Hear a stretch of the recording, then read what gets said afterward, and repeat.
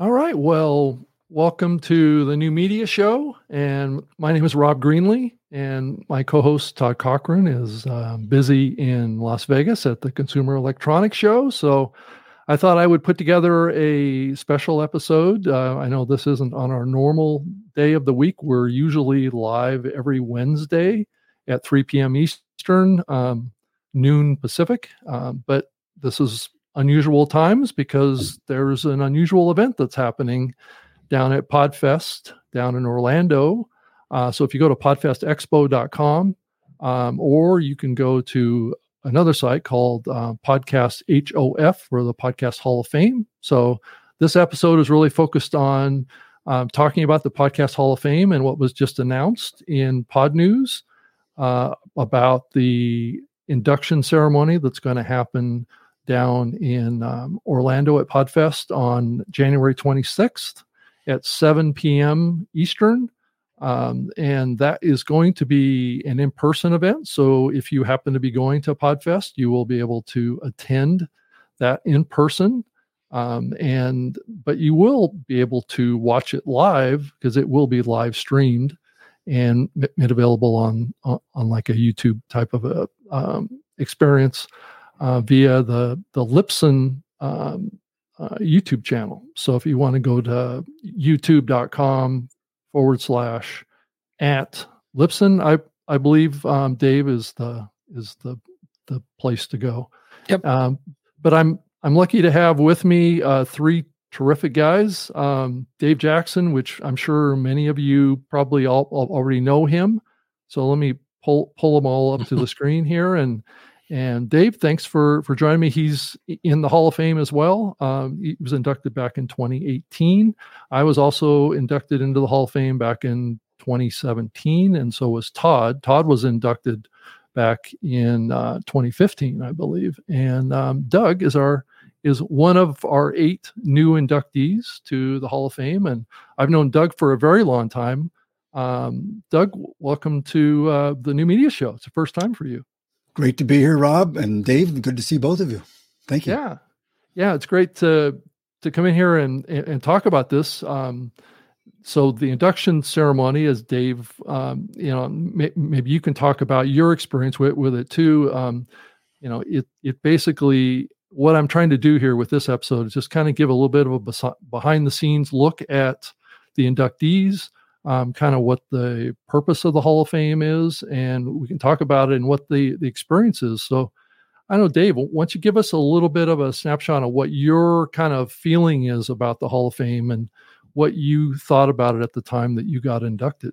Yeah, it's an honor. It's hard to make Dave Jackson speechless, but that did it when Gary Leland called me up, because you're being voted on by your peers.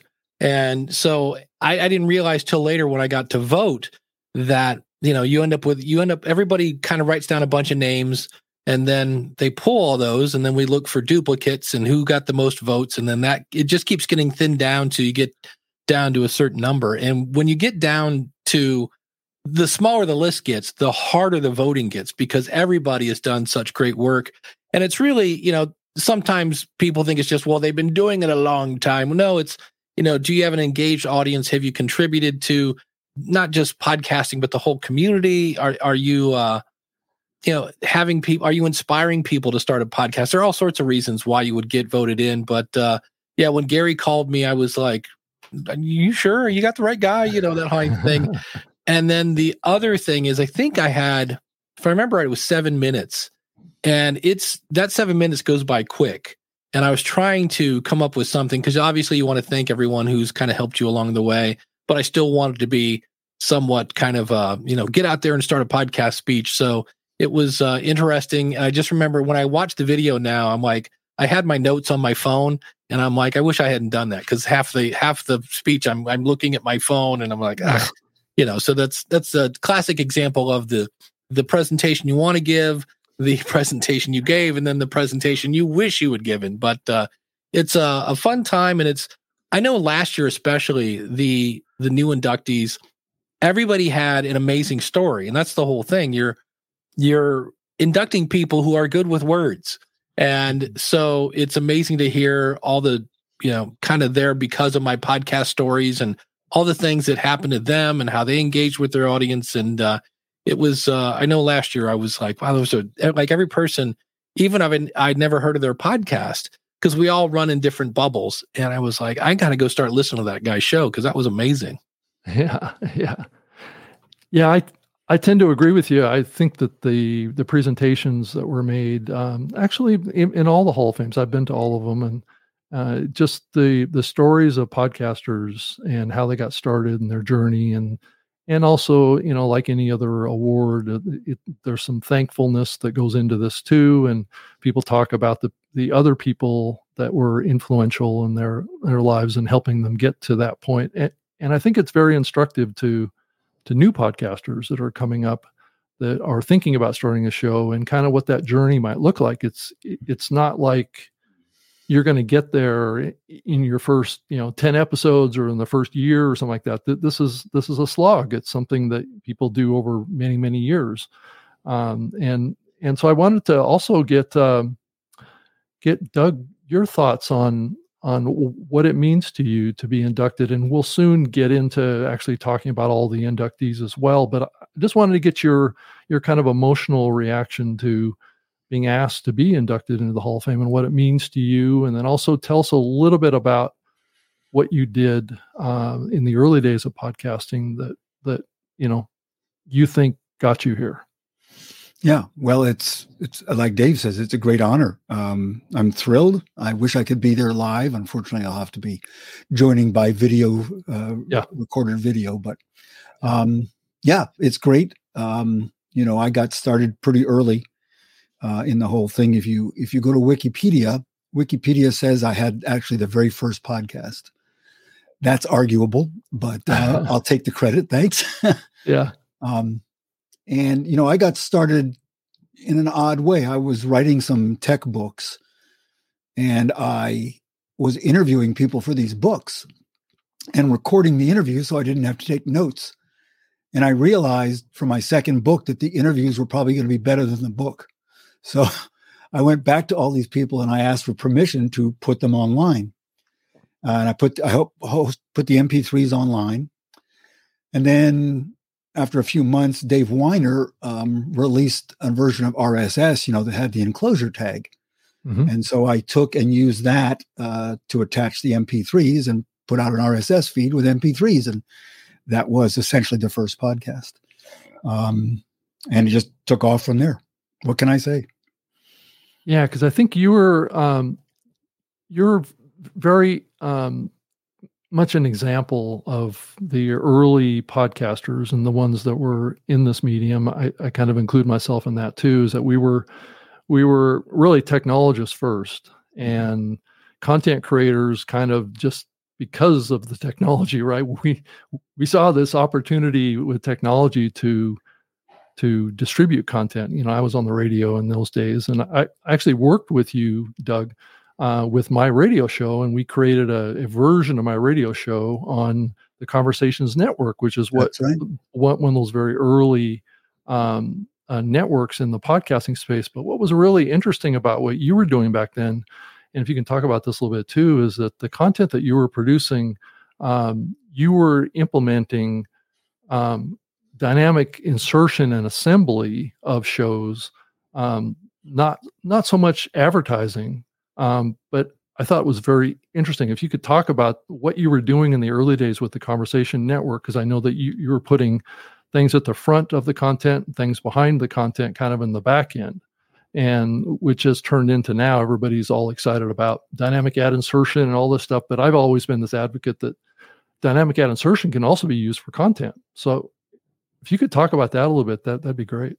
Yeah, we after we got IT Conversations going, I started doing a lot of extra interviews. People listened, they wanted to help. And so we ended up creating a nonprofit called the Conversations Network. And over time, we brought in a lot of other people, audio people, writers, web people, and so forth. Mm-hmm. And one of the challenges of podcasts are because they have a fairly long shelf life. It's evergreen content, as we used to call it. And if you put anything like an ad or a promotion in the stuff, a year later, that promotion is invalid. So how do you put in content that is fresh as of the time of delivery rather than the time of creation? Right. So for that, we did create a content management system that did show assembly. And we did it to the point where we would have, maybe 20 segments in a show, but they would be an opening intro, and there would be credits. It would, like at the end, it would say, the recording engineer for this podcast was cut Rob Greenlee, cut. Mm-hmm. And each one of those things, each of those phrases was a separate piece of audio that was assembled at delivery time. Yeah. And that really made a difference, because we had then podcasts that you could listen to a year later and still get news about upcoming events. So that was a big part of it. Yeah. And if I recall too, so you had all these different segments of audio that were being produced separately and then assembled, but then that caused some issues around volume levels, right? Right. Of each of those separate recordings may have a different volume level. So that's what drove you to create another tool called Levelator, correct? Yeah. Yeah. We started, it was at first developed just for our own internal use. Didn't call it the Levelator at first, but it was software that would analyze a piece of audio and change the levels to what we determined at that point was an industry standard level. That determining an industry standard level was a lot of work, that's for sure. It wasn't well understood in those days, because we're going back to 2003. So it's now almost 20 years. No, it's more than 20 years. So, we had this software that was developed, my concept, but Bruce Sharp and Norman Lorraine did the coding. And our goal with the Conversations Network was really best expressed by Brewster Kahle at the Internet Archive, where he used the phrase evaporate, meaning that, there are lectures, there are presentations that go on every day around this world that nobody records, nobody saves. And so these brilliant things just evaporate.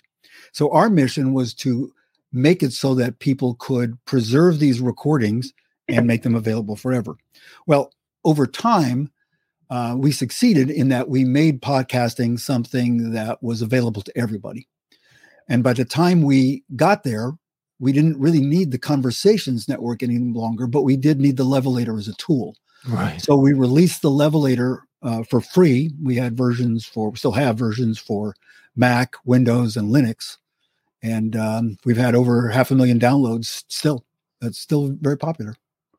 Yeah, I use it every week myself still. I mean, it's such an easy tool. It's available if you just do a search for Level, like the Level, Levelator, I believe, .com. You can find this tool, and it's really as simple as taking your WAV file and dragging and dropping it right on top of the software little box on the window, and it will process the audio and it'll optimize the volume level.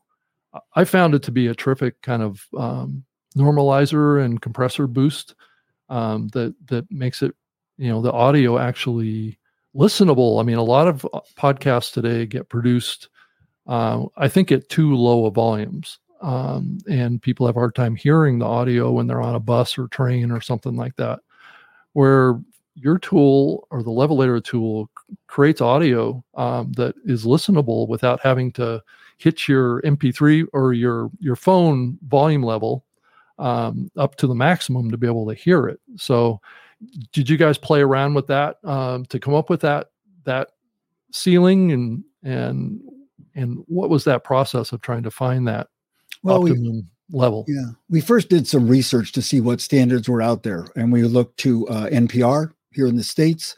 We looked at BBC. They had some standards for audio level, but audio level is quite complex because it depends not just on the instantaneous level, but how you measure it over time. And, because there may be a particularly loud spike, like a, hit of a drum head or something like that, or crashing of my chair in the office. And so dealing with the time component as opposed to the level was part of it. And, you know, the levelator is not a compressor. It's not a limiter. If you think about a compressor, if I started to talk very loudly, it would bring the level down. And then as I stopped talking, the level would slowly come back up. That's the release time. And of course, that brings up all the background noise and all the garbage like that. But think how a really good audio engineer works at the mixing board. So you hear something very loud, you bring the pot down, but you don't just bring it back up right away. You wait and see what's happening, because in the case of silence, you don't want to raise the level. You just want to leave the level low where it is. But when a person then starts talking or there's music, then you bring it back up to the right level. So you can't just use a compressor to do this. Similarly, you can't just use a limiter either, because a limiter is just going to flatten all the high levels and not do any more than that. So what Bruce Sharp did was develop a fairly complicated mathematical, I shouldn't say fairly complicated, extremely complicated mathematical model.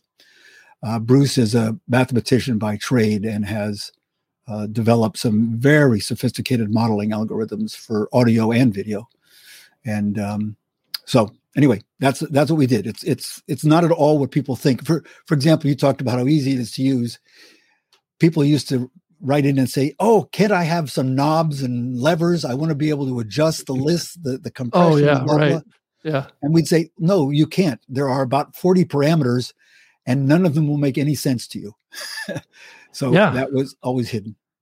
Yeah, I think that's the magic spot, is that a lot of times these audio adjusting tools just have too many knobs and you can never get them set right. You know, I've got like a Rodecaster Pro here, and then Dave, I'm sure you'll appreciate this, is that there's so many settings in that you can totally get your audio all messed up. So you need to have, you know, somebody that's really an engineer, like your background and your colleagues there, to really come up with something. And I do think that there's some efforts in the industry right now to really come up with that, really kind of simplify this stuff and make it a lot easier. But anyway, let's go ahead and show who's been inducted into the Hall of Fame here. And let me see if I can get that pulled up on the screen here. Yeah. So we've got Doug, like I just mentioned, he's down here in the right-hand corner.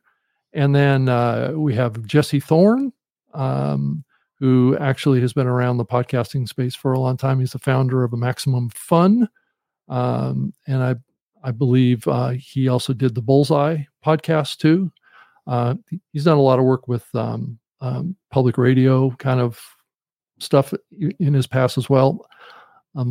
Michael Butler, who, Dave, I guess you're going to introduce Michael to his induction at the Hall of Fame. I don't know if you wanted to mention a little bit about Michael, right? Yeah. He's been podcasting since 2004. So he's the original music podcast. And what I love about Michael is, Rob and Doug, you guys remember this. When we first started, we kind of wanted to be anti-radio. And Michael is still very much that. When you sit down to listen to Michael, it sounds like you're in his bedroom and you guys are just going to talk about tunes. You're going to spin some music.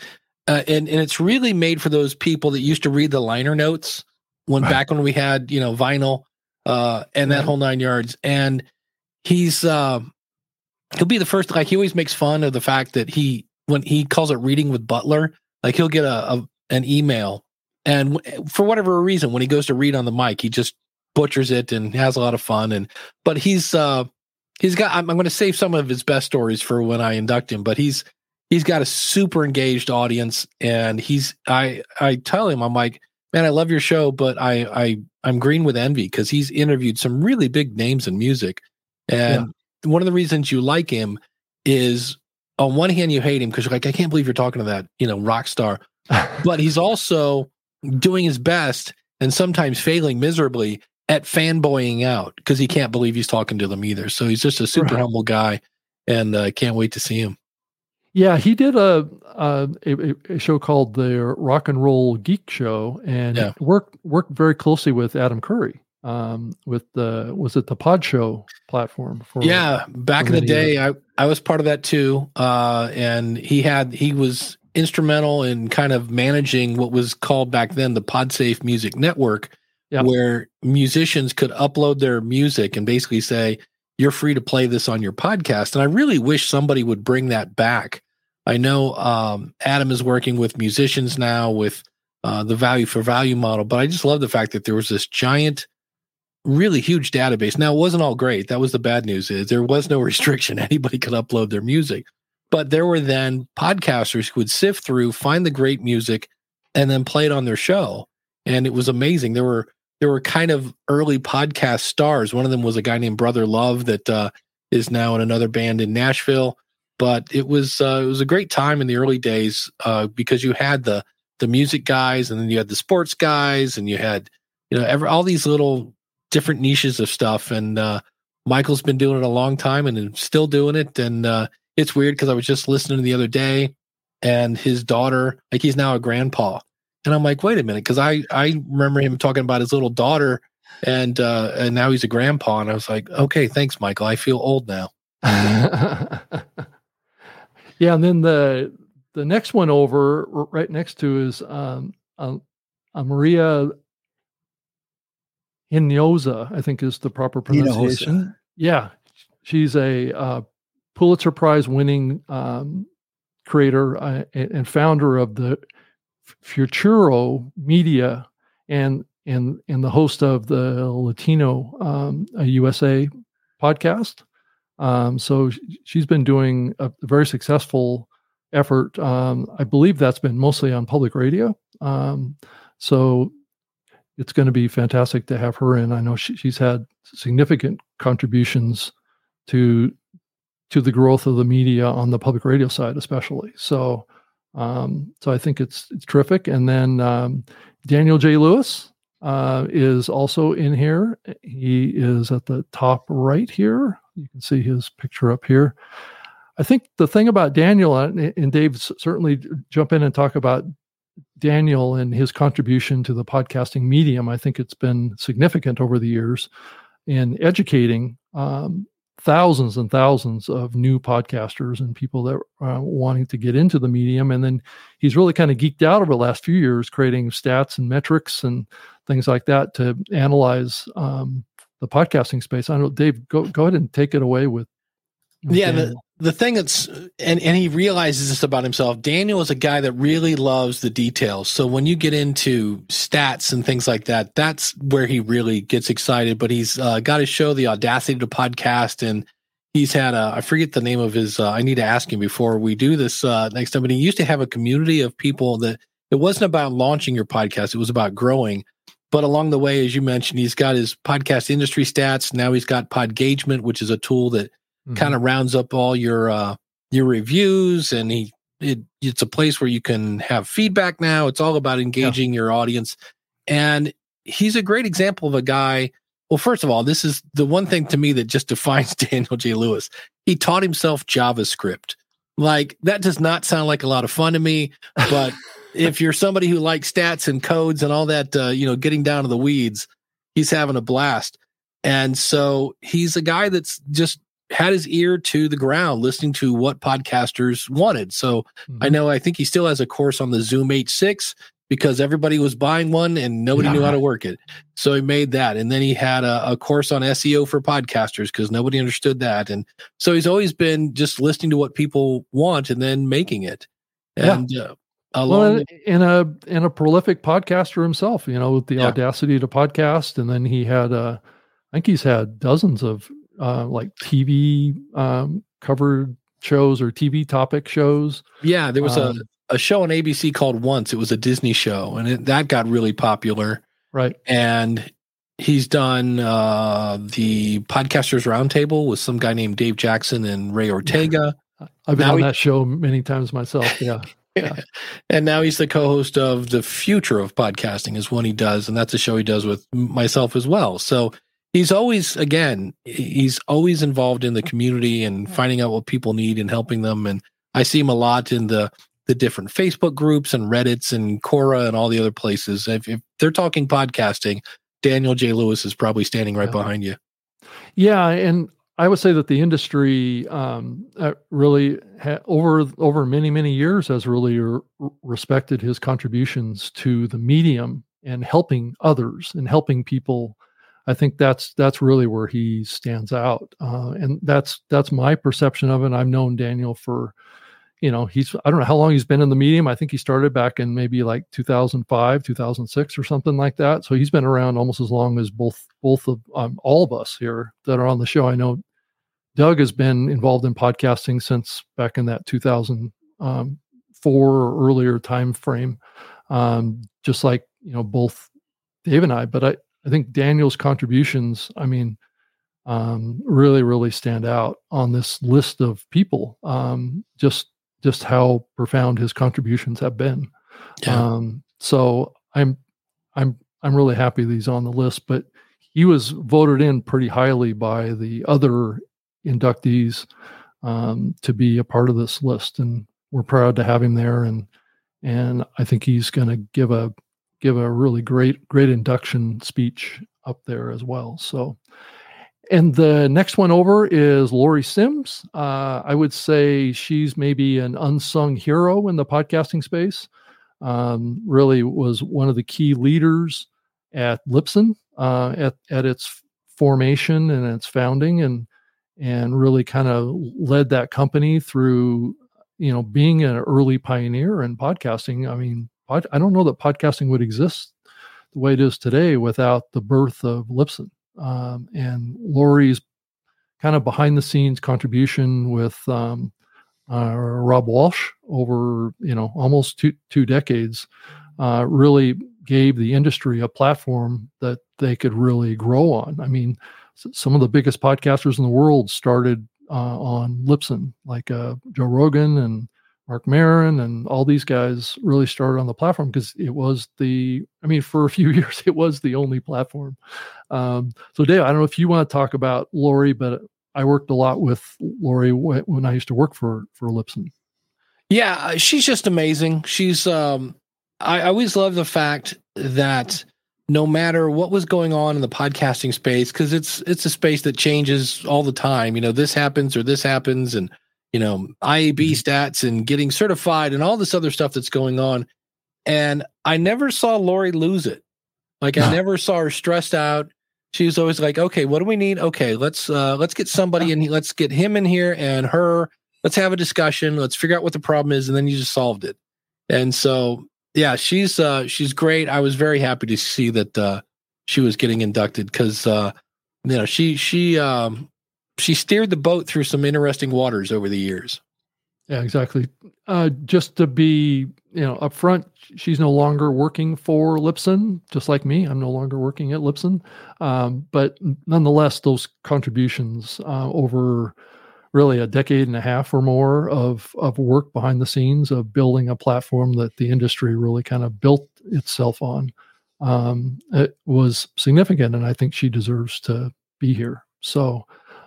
But the whole, induction committee voted. It was like all these potential people were put in front of them to vote on, and she was one of the ones at the top of the list. So it's exciting to have him there or have her there. The next one over is Aaron Mankey. He's the creator and host of the Lore podcast. I believe he's probably working on other projects as well. I don't have those right in front of me, but he's a consummate podcast expert, has been a real leader in the industry for many years now. He speaks at all the podcasting conferences.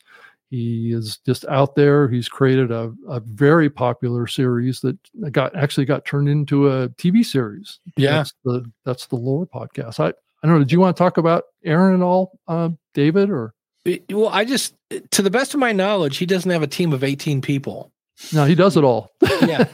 And so that's one of the things I always liked about Aaron is Lore's a great show. Unless you don't watch that at night, you'll wet your pants before you go to bed, but some really interesting stories. But just the fact, I always loved it and he's kind of a no nonsense kind of guy. He's kind of hey, just shut up and do the work. Cause that's really what he did.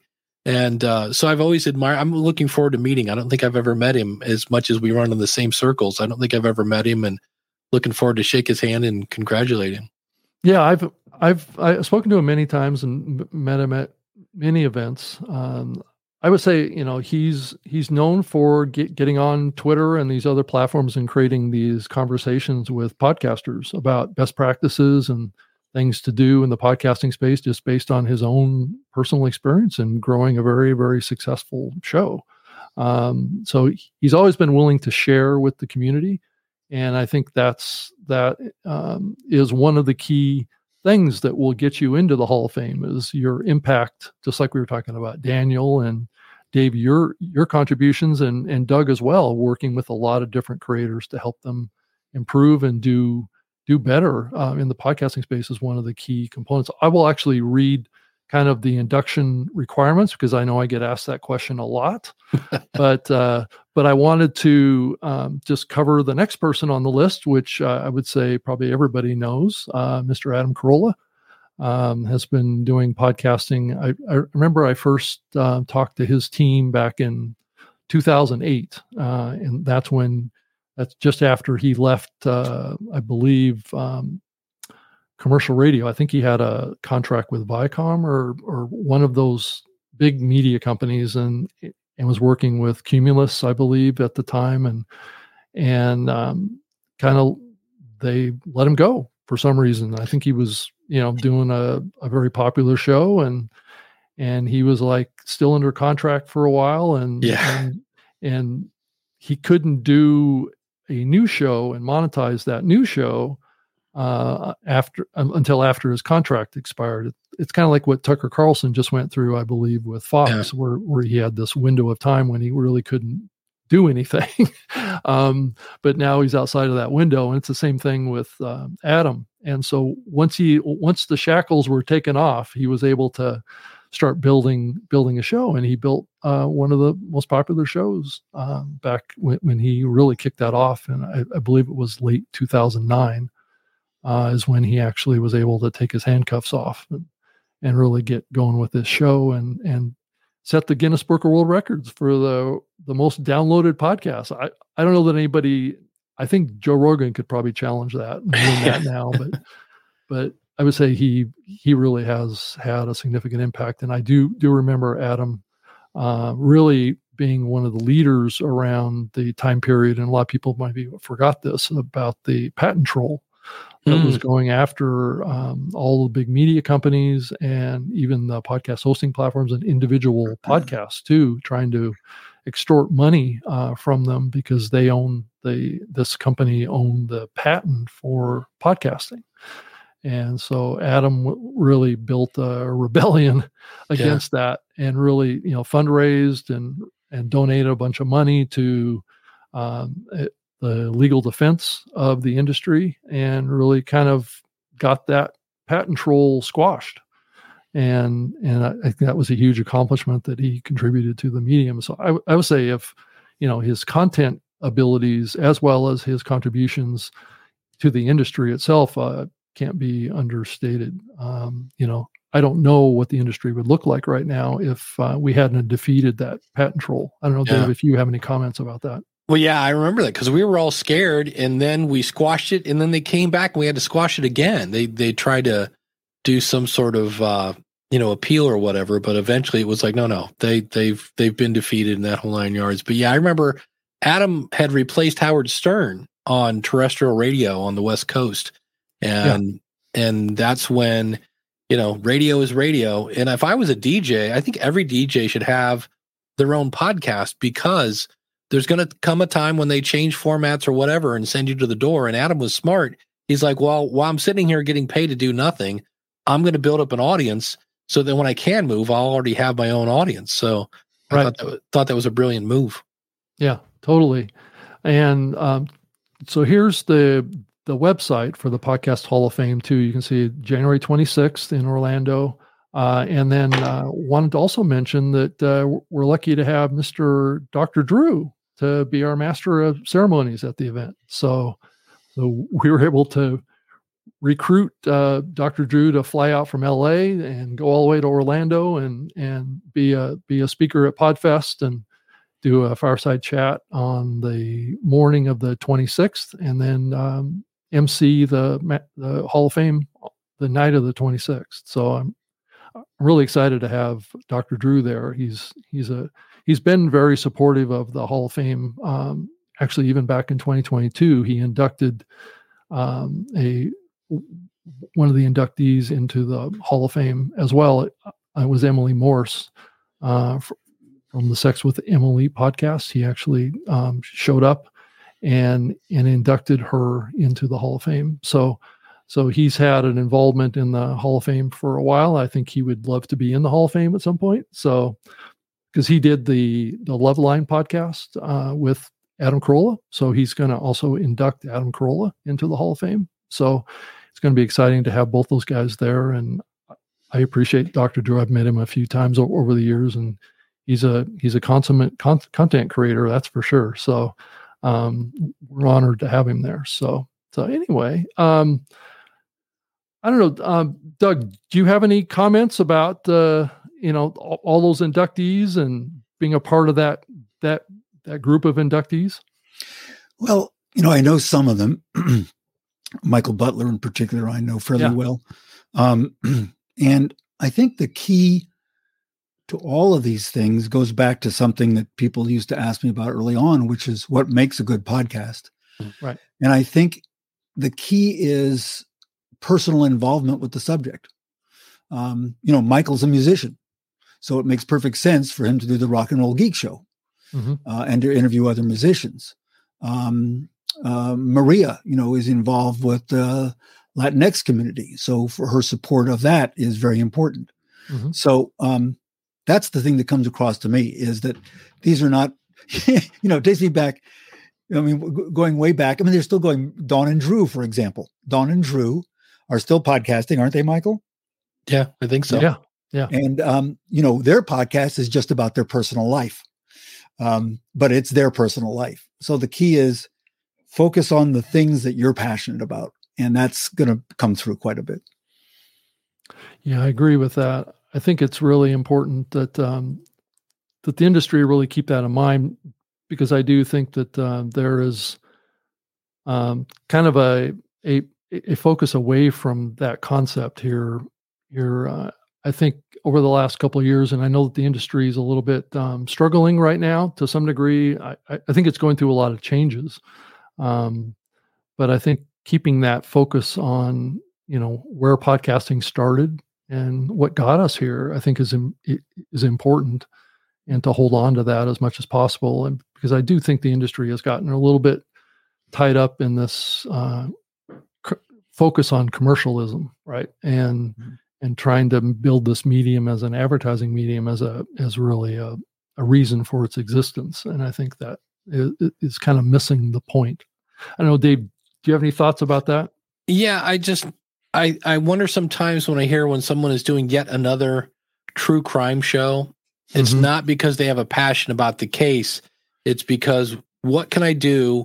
What kind of podcast can I start that's going to require the least amount of work, get the most amount of downloads, and make the most amount of money? And that's typically just not the way podcasting works, especially if you compare it to when Doug and Rob and I here started. It was a little easier to break into podcasting. It was harder to make one because they didn't have all the tools we have now. But, the listeners were listening to maybe 3 podcasts a day because there weren't that many. So it was easy to get into their rotation, where now, according to Edison Research, people are listening to 9 episodes. I think it is a week. I don't think it's a day. That'd be crazy. 9 a week. And so their dance card might be a little fuller than it was, say, 10 years ago. And so even though you've created something that was popular, some sort of true crime, it is a matter of coming up with something maybe with a different angle or a different viewpoint, because, the Beatles are really popular and then a bunch of bands tried to copy them. Led Zeppelin is really popular and then other bands tried to copy them. It's when you're copying somebody else, it usually doesn't result in the same type of success. So find something you're passionate about, figure out who your audience is that wants to hear that, and then I would say you have to define your why, because so many people judge their success on downloads, and downloads are important.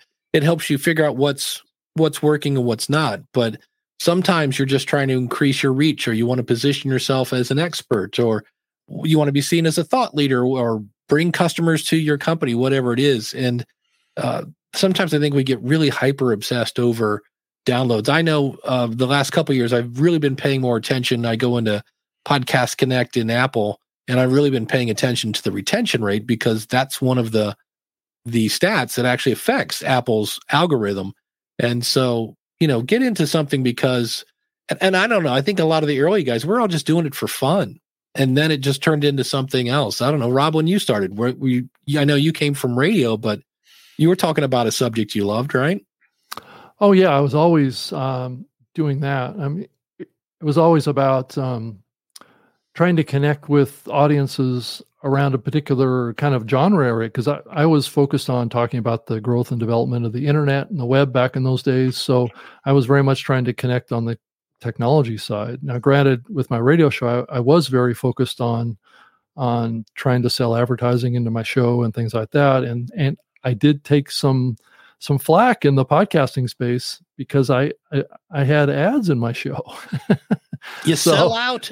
Yeah, I mean, that's exactly, if you really think back to the early days of podcasting, and if you talk to Adam Curry about this, he'll tell you the same thing, is that it was all about, sticking it to the man, right? That's kind of the attitude. I don't know, Doug, if you want to talk about that too, but it was more about kind of breaking the stranglehold of control of content that had permeated media up to that point, right? And kind of ushered in this new era that we see today, which is independent media and independent creators really starting to dominate. So, Doug, why don't you kind of give us some hindsight of that? I mean, I think you've been kind of a little bit out of the content creator kind of space to some degree. How do you see what's been happening as far as this transition from when this all started was very much focused on traditional media, and now what we have today? Well, like you said, Rob, when we all got started, there were no podcasts. Right. And, we were putting out podcasts, and we were discussing things like, how long should they be? Because people were going to listen to them in the gym or listen to them during their commute. Right. But there was very little competition in those days, and if we had an audience of 25 or 30,000 for a show, we considered that to be very successful. Now, of course, the numbers have gone crazy. But, one of the things that I did back in about 2005, I produced the Gilmore Gang show. And Steve Gilmore had the phrase back then called, "We're entering an attention economy." Remember that? Yeah, I do. And boy, was he right. I mean, this predates social media, right? Mm-hmm. This is all before any social media, but now we are absolutely in an attention economy. And so, there's still only 24 hours a day. You still only spend 20 or 30 minutes on the treadmill. You only spend 20 or 30 minutes on your commute. And so we are all competing for that same little bit of time, but there are thousands and thousands of podcasts. So that's the big difference. Now, of course, another big thing is podcast subscriptions. I mean, remember in the beginning, Apple rejected all this stuff, right? Remember that, guys? Mm-hmm. When Apple was, first of all, they didn't like the fact they were using pod in the name. Right. And then they wanted to have nothing to do with it. And then they finally got a couple of guys there who we know, we've met them all, who fought the good fight and convinced Apple to embrace podcasting. And, Apple became sort of the default platform for so much stuff. So it's changed so much. It's changed in terms of huge podcasts, big audiences, people who are TV stars having their own podcasts. You look at somebody like Rachel Maddow, for example, right? Hugely popular podcast. Yeah. And so that the money, the length, but we still have the same amount of attention to compete for. That's the thing that hasn't changed. And I think the thing that's changed there with attention is so many people love to quote that goldfish goldfish only has whatever. We have the brains of a goldfish. And if you look into that, I debunked that. That was like a footnote of another thing. It's like, it's not true, but it's been repeated so often that it's true. I don't think we have short attention spans. I think we've actually increased our ability to identify when someone's about to waste 20 minutes of our time. And then we like, oh, wait. And when I hear a podcast start off with, well, I don't know what we're going to talk about today, but I promised you a show every Thursday, I immediately eject because that person is not ready. They haven't prepared anything.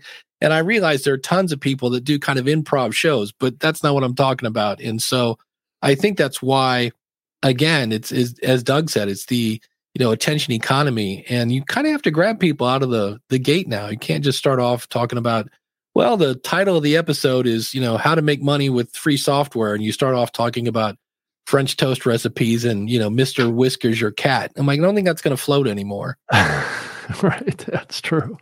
That's true.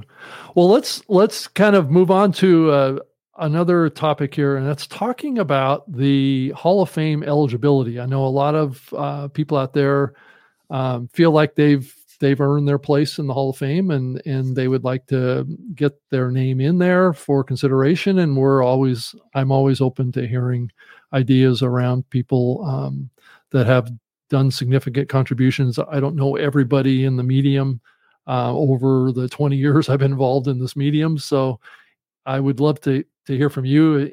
If you wanted to send me an email, I'd be more than happy to get it. And if you have a nomination that you want to make to add to our consideration list, I'd be more than happy to consider that and add it to the list potentially if the other committee members agree. And then prior to next year, we will review that and make our next 8 selections. So that's kind of how it works. But what I wanted to do was to pull up the actual description of what the criteria is. If I can get it up on the screen here. Let's see here, add to stage. I think it's coming. Okay. So the Hall of Fame eligibility as it currently stands today says that the criteria for entry into the Hall of Fame is a combination of mainstream popularity, being considered a great podcaster or contributor to the industry by their peers, or excelling in the medium of podcasting. So there's a variety of different kind of positions and things that you can do in the medium that contribute to the medium and consideration for being inducted into the Hall of Fame, as well as having a historical significance in a positive manner in the medium. So that's and I believe it says candidates should have something to offer in all 3 of the above categories mentioned, or be so outstanding in 1 or 2 that they deserve to be included. To be eligible for entry into the Hall of Fame, a nominee must have completed at least 5 years since their first involvement in the medium, but longevity will not and should not be considered as a sole qualification in the consideration.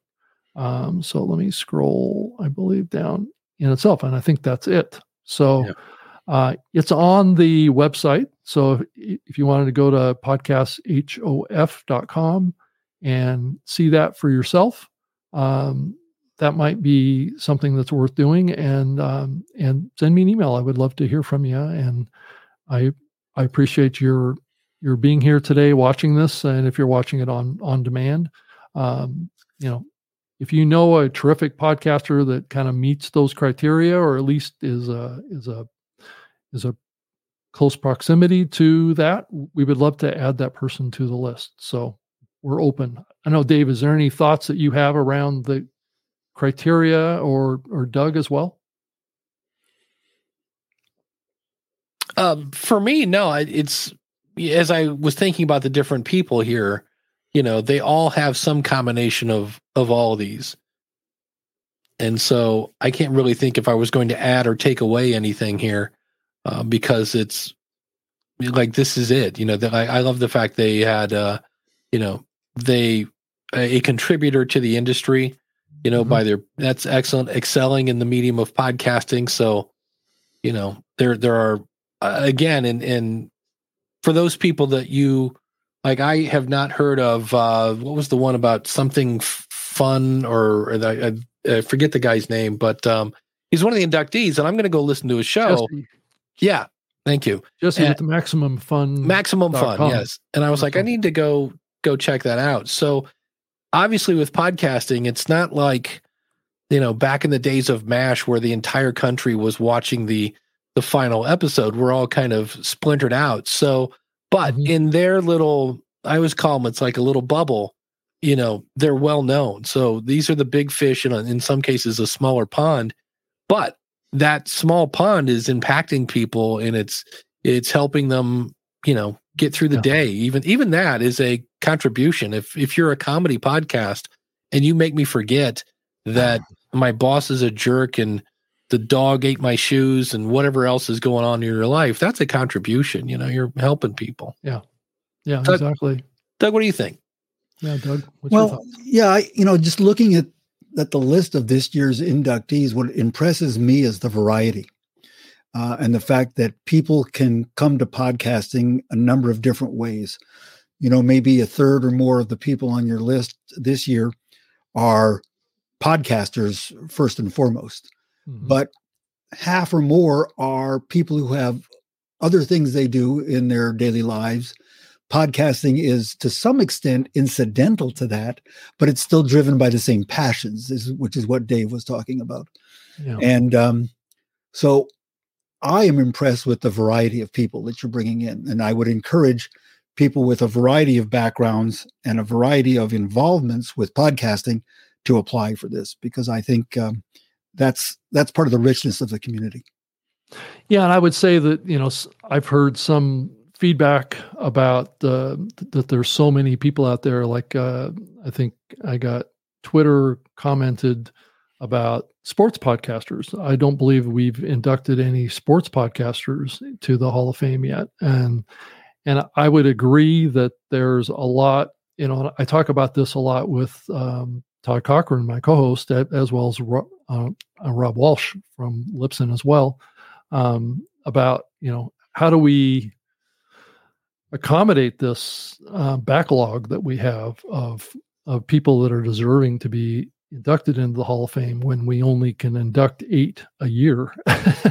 There's a lot of, I feel a lot of pressure on having an induction ceremony that maybe has 20 people in it, just because of the backlog that we have of people that are deserving to be added to the Hall of Fame. So, but it's kind of like a time limitation too. It's like, how long of an event do you want to put on? Is anybody going to watch a 2-hour induction ceremony? Because it would probably be 2.5 hours probably if you're going to induct 20 people. Yeah. We turn into the Oscars. We're going to start playing people off. Get off the stage. You're done. You had your 30 seconds. Right. It'll turn into an induction marathon. But that's not to say that those people don't deserve to be in the Hall of Fame. So what I would say is that I think we all have to back up and have some patience, because when this Hall of Fame started back in 2015, we were banging them out pretty good up until 2018. And then COVID hit us, and Podcast Movement decided that they weren't going to hold any induction ceremonies. And last year, 2022, was the first time that it was held again. So as you might imagine, that many years, you have 4 years is a significant backlog, but we're up to 41 inductees with the 8 that we have in there right now. So, that list is starting to become significant. So the next year we'll be at 49. So if I can squeeze out another 2 more, maybe we can squeeze in 10 next year. I don't know. Let's see what's possible. But anyway, that's what's involved in that part of this whole conversation to help address some of those questions and concerns. I wanted to also mention that the induction ceremony is going to be streamed live. So it will be available in YouTube off of the Lipson YouTube channel. hopefully I'll get a Hall of Fame channel as well, set up in YouTube, and then at least we can make it available on demand over there. And that, especially if I can go back and grab all of the older ceremonies that were recorded via Podcast Movement, and put them all up on one channel and things like that. And yeah, because I think, Dave, your induction ceremony is, I believe it's still up from 2018, isn't it? Or I believe so. I know I grabbed a copy of at least my part, but yeah, I think it's still up there somewhere. Yeah. So you can go to this in person if you happen to be, passing through Orlando on the 26th of January, or you want to go to PodFest. I'm sure PodFest will welcome you with welcome arms. And that's at podfestexpo.com.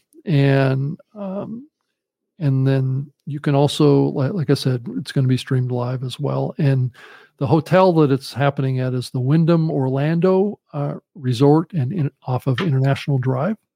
So that's where that event's being held, and it runs from, I believe, is it the 25th through the 28th? Is that correct, Dave? Did I get those dates right? That sounds right. Because I always get it wrong because I always arrive the day before and leave the day after. Yeah. It's, according to their website, 25th through the 28th. Yeah. Okay. So anyway, well, I appreciate both of you guys jumping in here. I'm going to try and wrap it up at an hour. The show usually goes 90 minutes, but I've got another thing I have to do. So thank you so much, and thank you for everybody for watching this live. I believe that we had another comment come through. Where do I find more information? Go to Podfest Expo, podfestexpo.com if you want to find out the event that it's being held at, and then the actual website for the Hall of Fame is right here, podcasthof.com. So check out the live stream and on the evening of the 26th. And Dave, Doug, thank you. And Doug, congratulations for being a part of the Hall of Fame now. It's been officially announced, and now it's just like going through the presentation and sharing with people, what your experience has been over these years. And we'll do the same thing. I'm going to induct you, so I'm going to talk about you up on stage, and then Dave's going to induct a couple of the other folks as well. So, but thanks everybody for watching the New Media Show. We'll be back with another episode. Hopefully, I think Todd will be back next Wednesday at 3 p.m. Eastern, noon Pacific, for another episode of the New Media Show at newmediashow.com. So thank you so much for joining us, and have a terrific evening. Thank you.